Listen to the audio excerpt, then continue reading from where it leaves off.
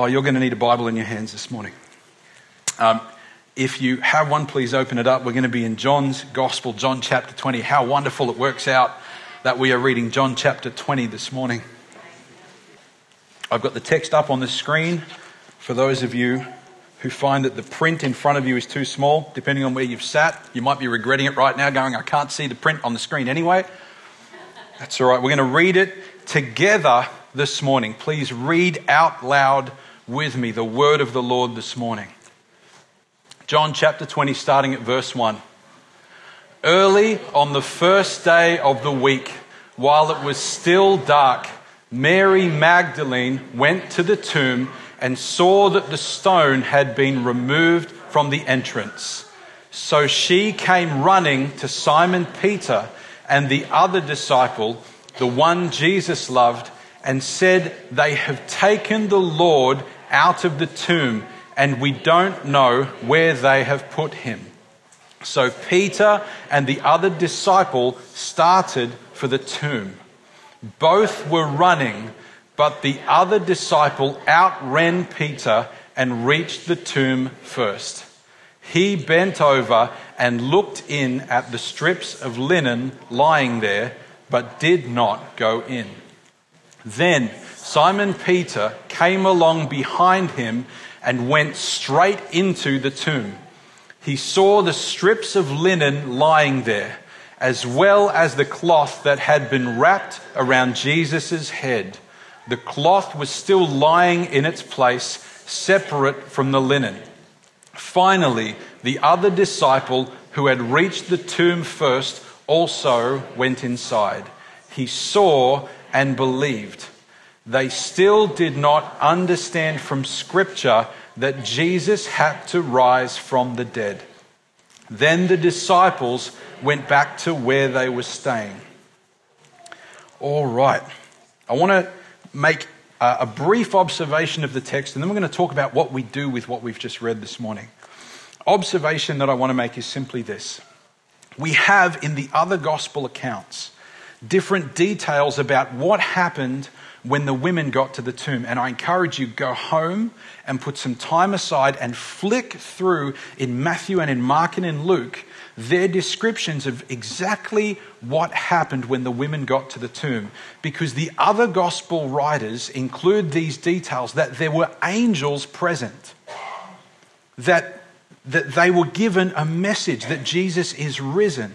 The very first witnesses to the resurrection of Jesus were women. That was groundbreaking in its day, because in this age, women were still treated like property. They were owned. They were not allowed to give testimony in a court of law because they were not considered trustworthy. That was the world. And Jesus chooses this group of women to be the first witnesses of his resurrection. And we find in the other gospel accounts that Jesus himself interrupts them while they are on their way to go and talk to the disciples. In John's gospel, the detail of that encounter we'll have a look at next week, because it seems like John deliberately gives the detailed encounter after summarizing the story here, which is what we've just read. But when we understand it in context and when we read it along with the other gospels, we see that these words in verse 2, "They have taken the Lord out of the tomb, and we don't know where they have put him," occur after the women have already spoken to the angels. So when they say they have taken the Lord out of the tomb, they're not talking about Roman soldiers. They're talking about the servants of God, his angels, his messengers. The word literally means messenger. Evangelizomai is one of the words that's used, or evangelion, for those of us that anglicize it. The messengers of God, the servants of God, have taken him out of the tomb, and we don't know where they have put him. They've already encountered Jesus, and Jesus said, "Don't touch me, but go and speak to my followers. Go and tell my brothers where I am." So they run to the disciples and they tell them. And then what happens? Peter and the other disciples started for the tomb. Peter and John. In John's gospel, John never refers to himself by his own name. They start running for the tomb, and we know that John is younger than Peter. Peter is an experienced fisherman who's already set up, and we actually know who John's parents are. We meet them in the text. John is a much younger man than Peter. They're both running, but the other disciple, John, outran Peter and reached the tomb first.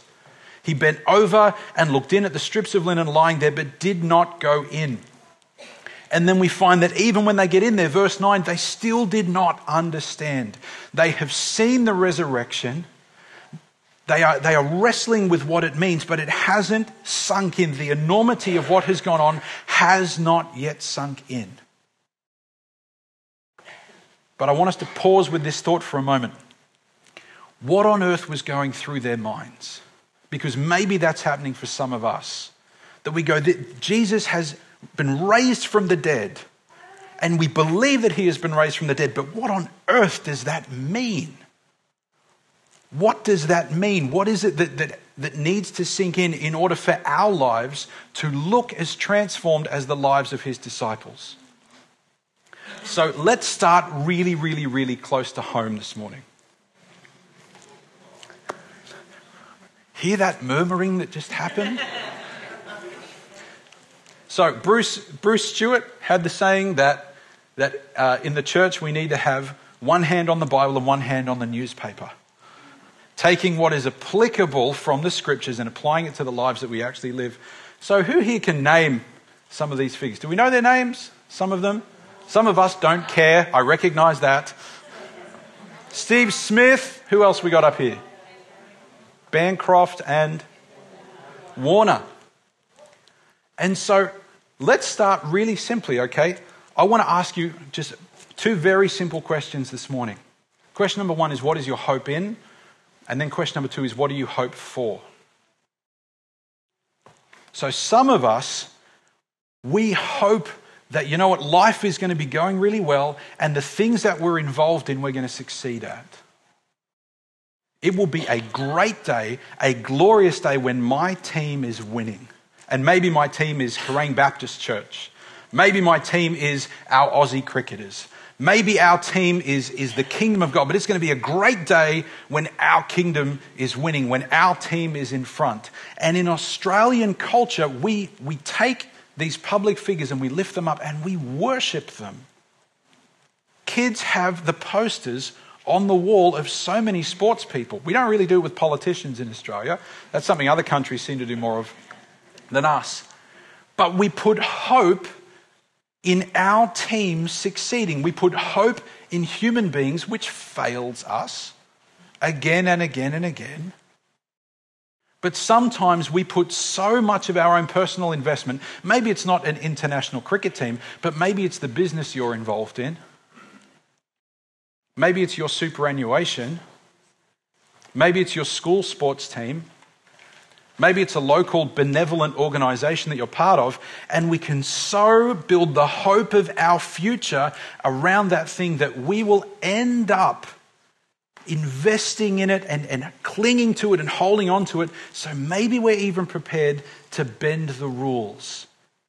So much is our hope in that thing. So much is our identity and our picture of the future wrapped up in that thing. And we can end up viewing that thing as the thing which is going to give us meaning and belonging and identity. And it's practically taken the place of God. If that thing does really well, then I'm going to have an amazing life. If my superannuation does really well, my life is going to be amazing. If my sports team wins, then you know what? I'm going to be on top of the moon. So question number one this morning, what is your hope in? Because the disciples had hope as well. Peter gets told off by Jesus because Jesus says, I have to suffer and die. And Peter says, no way, you're going to take us and you're going to put us back at the top of the pecking order. You are going to take us from being a corrupted people group who are under oppression by the Roman Empire, and you are going to be the Savior who rides in and makes war and makes us powerful and makes us influential and makes us wealthy and makes us prosperous, and that's the kingdom of God. And Jesus' words are very simple. Get behind me, Satan. He says to Peter, you do not have in mind the things of God, but the things of men. So what is your hope in this morning? Is there something in your own life? And I don't need to name a bunch of things. The Holy Spirit is a big boy. He'll put his finger on what's in your heart. That thing you don't want to think about right now is probably it. That's the first on the list. Is there something in my life that I so invest my sense of self in that thing has become my hope for a glorious day? Is it a relationship? Is it an achievement? Is it a status symbol? Is it a qualification? Is there anything in my heart that has taken the place of the great and glorious hope of salvation in Jesus Christ? Question number one. Question number two is this. What do you hope for? This was in the news the last couple of days, and ironically, I tried to find the article, and it was very difficult to find the article. Less than 24 hours old. China's social credit system seeks to assign citizen scores engineering social behavior. Let me give you the short version. In China, they do control systems really well. So one thing that's happening there at the moment is if you go for a drive down the street, there are a ludicrous number of cameras that will snap your license plate and it will be monitoring you continually. If you go walking down the street, facial recognition software is running on a ludicrous amount of cameras watching you, monitoring your phone calls, monitoring your bill payments, and they are creating a ranking system for their citizens. So if you exercise civil disobedience, say if you get fined and you think the fine is unjust and you don't pay the fine, the government says this person has not paid a fine, they're going to drop from 100 points, which is the baseline, down to maybe 50 points. You can go up to 200 or you can drop down to 0. So this person, they're in the minus really, they're below 100. So if your friend goes to call you on the phone, before the call goes through, there will be a message saying, you are phoning a dishonest person. Welcome to China 2018. And this sort of stuff means, and again, I suggest go home, have a read through the article. Bonus points for donating blood and doing volunteer work. If you give blood to your government, you get some points back. 2018. Isn't that interesting? If you are in negative points or if you've dropped down in your status, then it means that you can't get a passport. You can't fly internationally. You're not allowed to register a car. You're not allowed to get a mortgage and buy a home. You maybe can't even enroll your kids in a university. This is the world we live in. This is the world which we are inheriting. So if your hope for the future is vested in your country being the greatest of all countries, your country might not be everything it's cracked up to be. If there's a Chinese spy listening, please be gentle with me. It's 2018. So what's your hope in? Is your hope in the future of Australia? Is the most significant thing about you your citizenship? Because we hear the stories about the underground church in China all the time, about their passion for Christ, about their zeal, about the way that they are multiplying, and yet on a government level, this is what's going on. This is the future. I put a post up this morning with this article saying, is it too soon for me to make a tinfoil hat and cry conspiracy and the mark of the beast? Who knows? But if my hope is in this world, then I have a huge reason to fear and to live in fear and to be consumed by fear. If my hope is in this world, or if my hope is in the strength of my government, if my hope is in the future of Australia, which is about 250 years old if we're going by the European model of government, if my hope is in an earthly kingdom and that thing is going to be my significance and my purpose and my identity, then it may not just fall apart and disappoint me, it might actually turn on me and betray me. And we see the same thing happen in the scriptures. Again, these disciples, they trusted their leaders. They put faith in the leaders and the very system in this case which God had put in place. The system of priests and temples and sacrifice got turned against the kingdom of God. What is your hope in this morning? What is your hope for, and what is your hope in?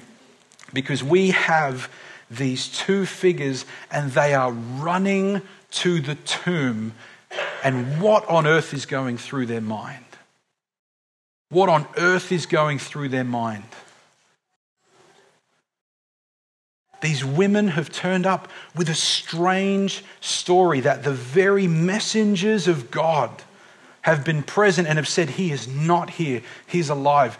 You so don't understand what has gone on. And now these disciples are running, consumed with hope that they were wrong. They are hoping that they were wrong. Peter is hoping he was wrong. John is hoping he was wrong. They're hoping that their picture of what had happened was an incomplete picture. They hoped that it was true that Jesus was resurrected and that they were completely wrong in their understanding. They hoped that they had radically underestimated the goodness of God. They hoped that Jesus was actually more powerful than they had ever imagined. They hoped that the universe was being rewritten and that this wonderful thing had really happened, even if they didn't understand it. And I hope that's yours this morning. That your hope is in Jesus, even if it doesn't all make sense. Even if it's more confusing to start with, that your hope is that God is good, that God is bigger, that God has rewritten the universe. These two men are running because they have this hope. This hope that Jesus is actually who he claims to be. They have a hope that the edges of reality are getting shredded a bit by the majesty and the beauty and the bigness of God. And I hope that God starts messing with your reality as well. Because God is far more good than we can possibly imagine. We see God take on human form. Jesus is God from God and light from light, and he turns up and he introduces himself. And we see throughout the scriptures Jesus showing what the kingdom of God is like. The kingdom of God, when it comes in its fullness, people aren't going to be hungry anymore. People aren't going to be wounded or sick anymore. People aren't going to be oppressed anymore. People aren't going to suffer spiritually anymore. That's what the kingdom of God is going to be like. He introduces himself and then humanity kills him. And he lets them. You've heard the phrase before, it was not the nails that held him there. This is how big God is, that he steps out of eternity and remains completely God, but becomes completely human and allows himself to be humiliated and tortured, to be flayed open by a Roman scourging, to be pierced, to be insulted, to be spat upon, to have the servant of the high priest strike him in the face, and then to go to a cross utterly debased. That's how big his love for you is. And because of his love, we have hope.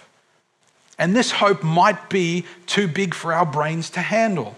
If I'm used to hoping in political systems and sports players, this hope is going to blow my mind. If I'm used to hoping in money, if I'm used to hoping in my own health and my own capacity to work, if I'm used to hoping in status symbols and power and influence, then the hope of Jesus is going to scuttle me, because it casts a light on everything else in my life and everything else in your life and says, what is it actually worth? Is it worth your hope? Is it worth your sacrifice? Is it something you can take with you when you die? The hope of Jesus is so big. So what do we do with this? Well, if Jesus is who he claims to be, then money and power and prestige and influence and reputation are of negligible eternal value. We have to revisit our values. We have to revisit everything we hold dear and go, actually, in light of who Jesus is, what am I afraid of? Am I afraid of losing something when it's actually meaningless in eternity? Maybe that's what God wants to bring to your attention this morning, that you're afraid of losing something. If Jesus is who he claims to be, then death is undone. Praise God. Death itself has become weak and powerless and impotent and a mild inconvenience. Because of Jesus, death has become a mild inconvenience. It is no longer a full stop, it is a thoroughfare. In light of Jesus, death has lost its significance. Maybe that's what the Lord has his finger on for you this morning. Fear of death.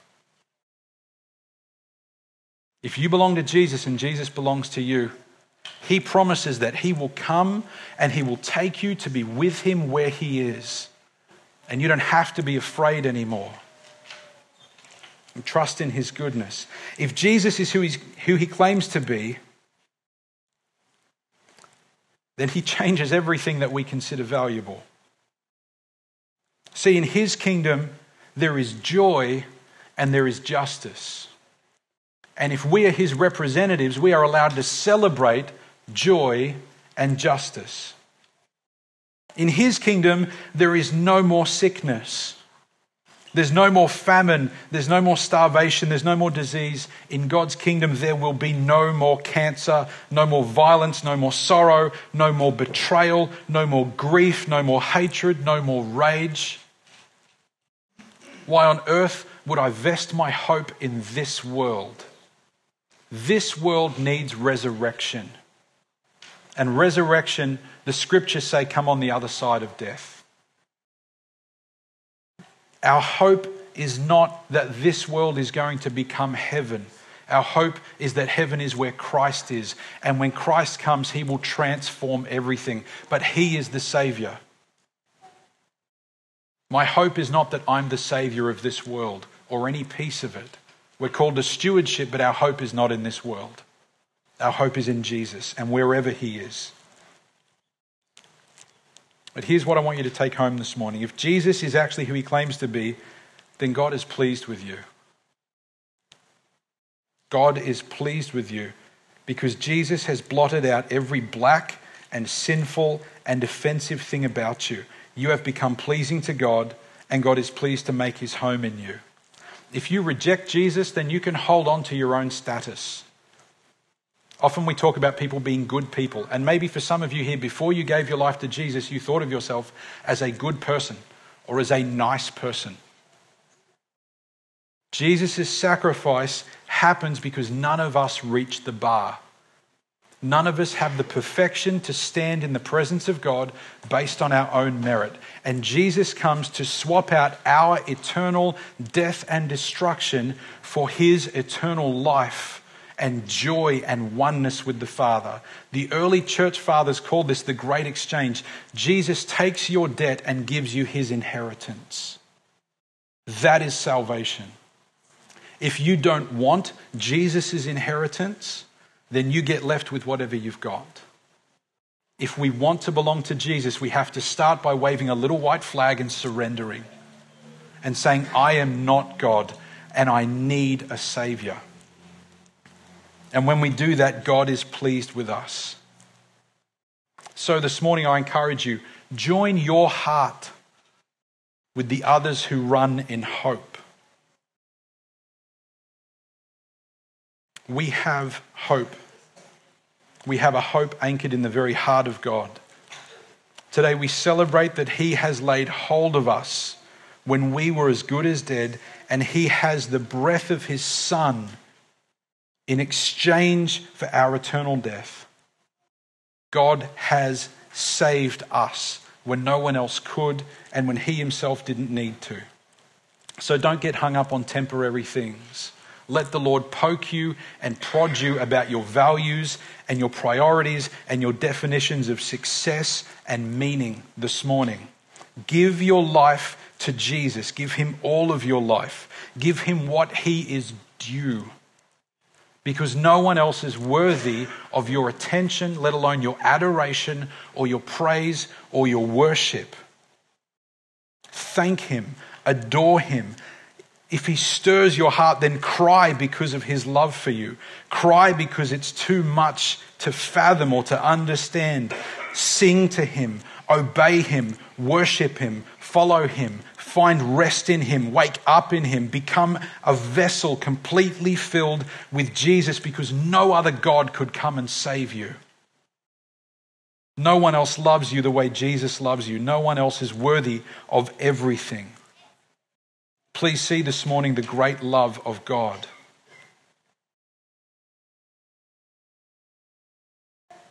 Let's pray together before we sing and close our service this morning. Lord Jesus, I ask that you would cause us to not just be people who say that we belong to you, who don't just speak those words, but people who live that out. Lord Jesus, let us be people of action.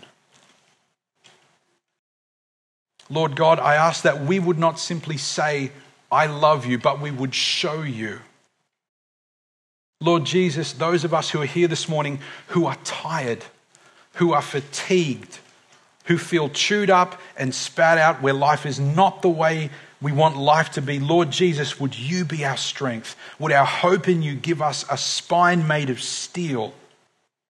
Lord Jesus, would you be our strength? Would our hope in you be the thing that lifts our head, helps us to get out of bed in the morning, helps us to push through the difficulties in front of us, not because we have hope in ourselves, but our hope is in you. You are enough. You are worthy. Lord Jesus, those of us who are here this morning who are hurting, who are grieving, who have been harmed by life and by others, would your love for us cause in us such a strength to forgive other people, not out of weakness, but because of your love. Because you have forgiven us, would you give us the strength to forgive others, to release others from that feeling of being indebted to us. You have cancelled our indebtedness to you. Would you help us to do the same for others? Lord Jesus, as you have loved us, as you have extended your patience and your mercy to us, let us be people of patience and mercy to others. As you fed the hungry, may we feed the hungry. As you stretched out your hand to those who were imprisoned, those who were oppressed, would we be people who represent you faithfully, reaching out to those who are imprisoned and those who are oppressed. Lord Jesus, we want to faithfully represent you. We don't want people to misunderstand who you are. Lord Jesus, you are too big for us to grasp. Your majesty and your beauty and your love, we don't have the words to encapsulate the magnitude of that. It is just mind-blowing. And so it should be. Lord Jesus, make us your people. Help us to walk, not just to speak about you. Help us to walk in your way. We give ourselves to you this morning as we've given this time to you. Lord Jesus, would your words this morning sink into our hearts and agitate? Not my words, but your words, Lord Jesus. Would they sink in and would they agitate our heart? We ask all these things not because we are good, but because you are good. And we ask because of the power of your blood and the power of your spirit and the power of your sacrifice. We ask all these things. In Jesus' name, amen.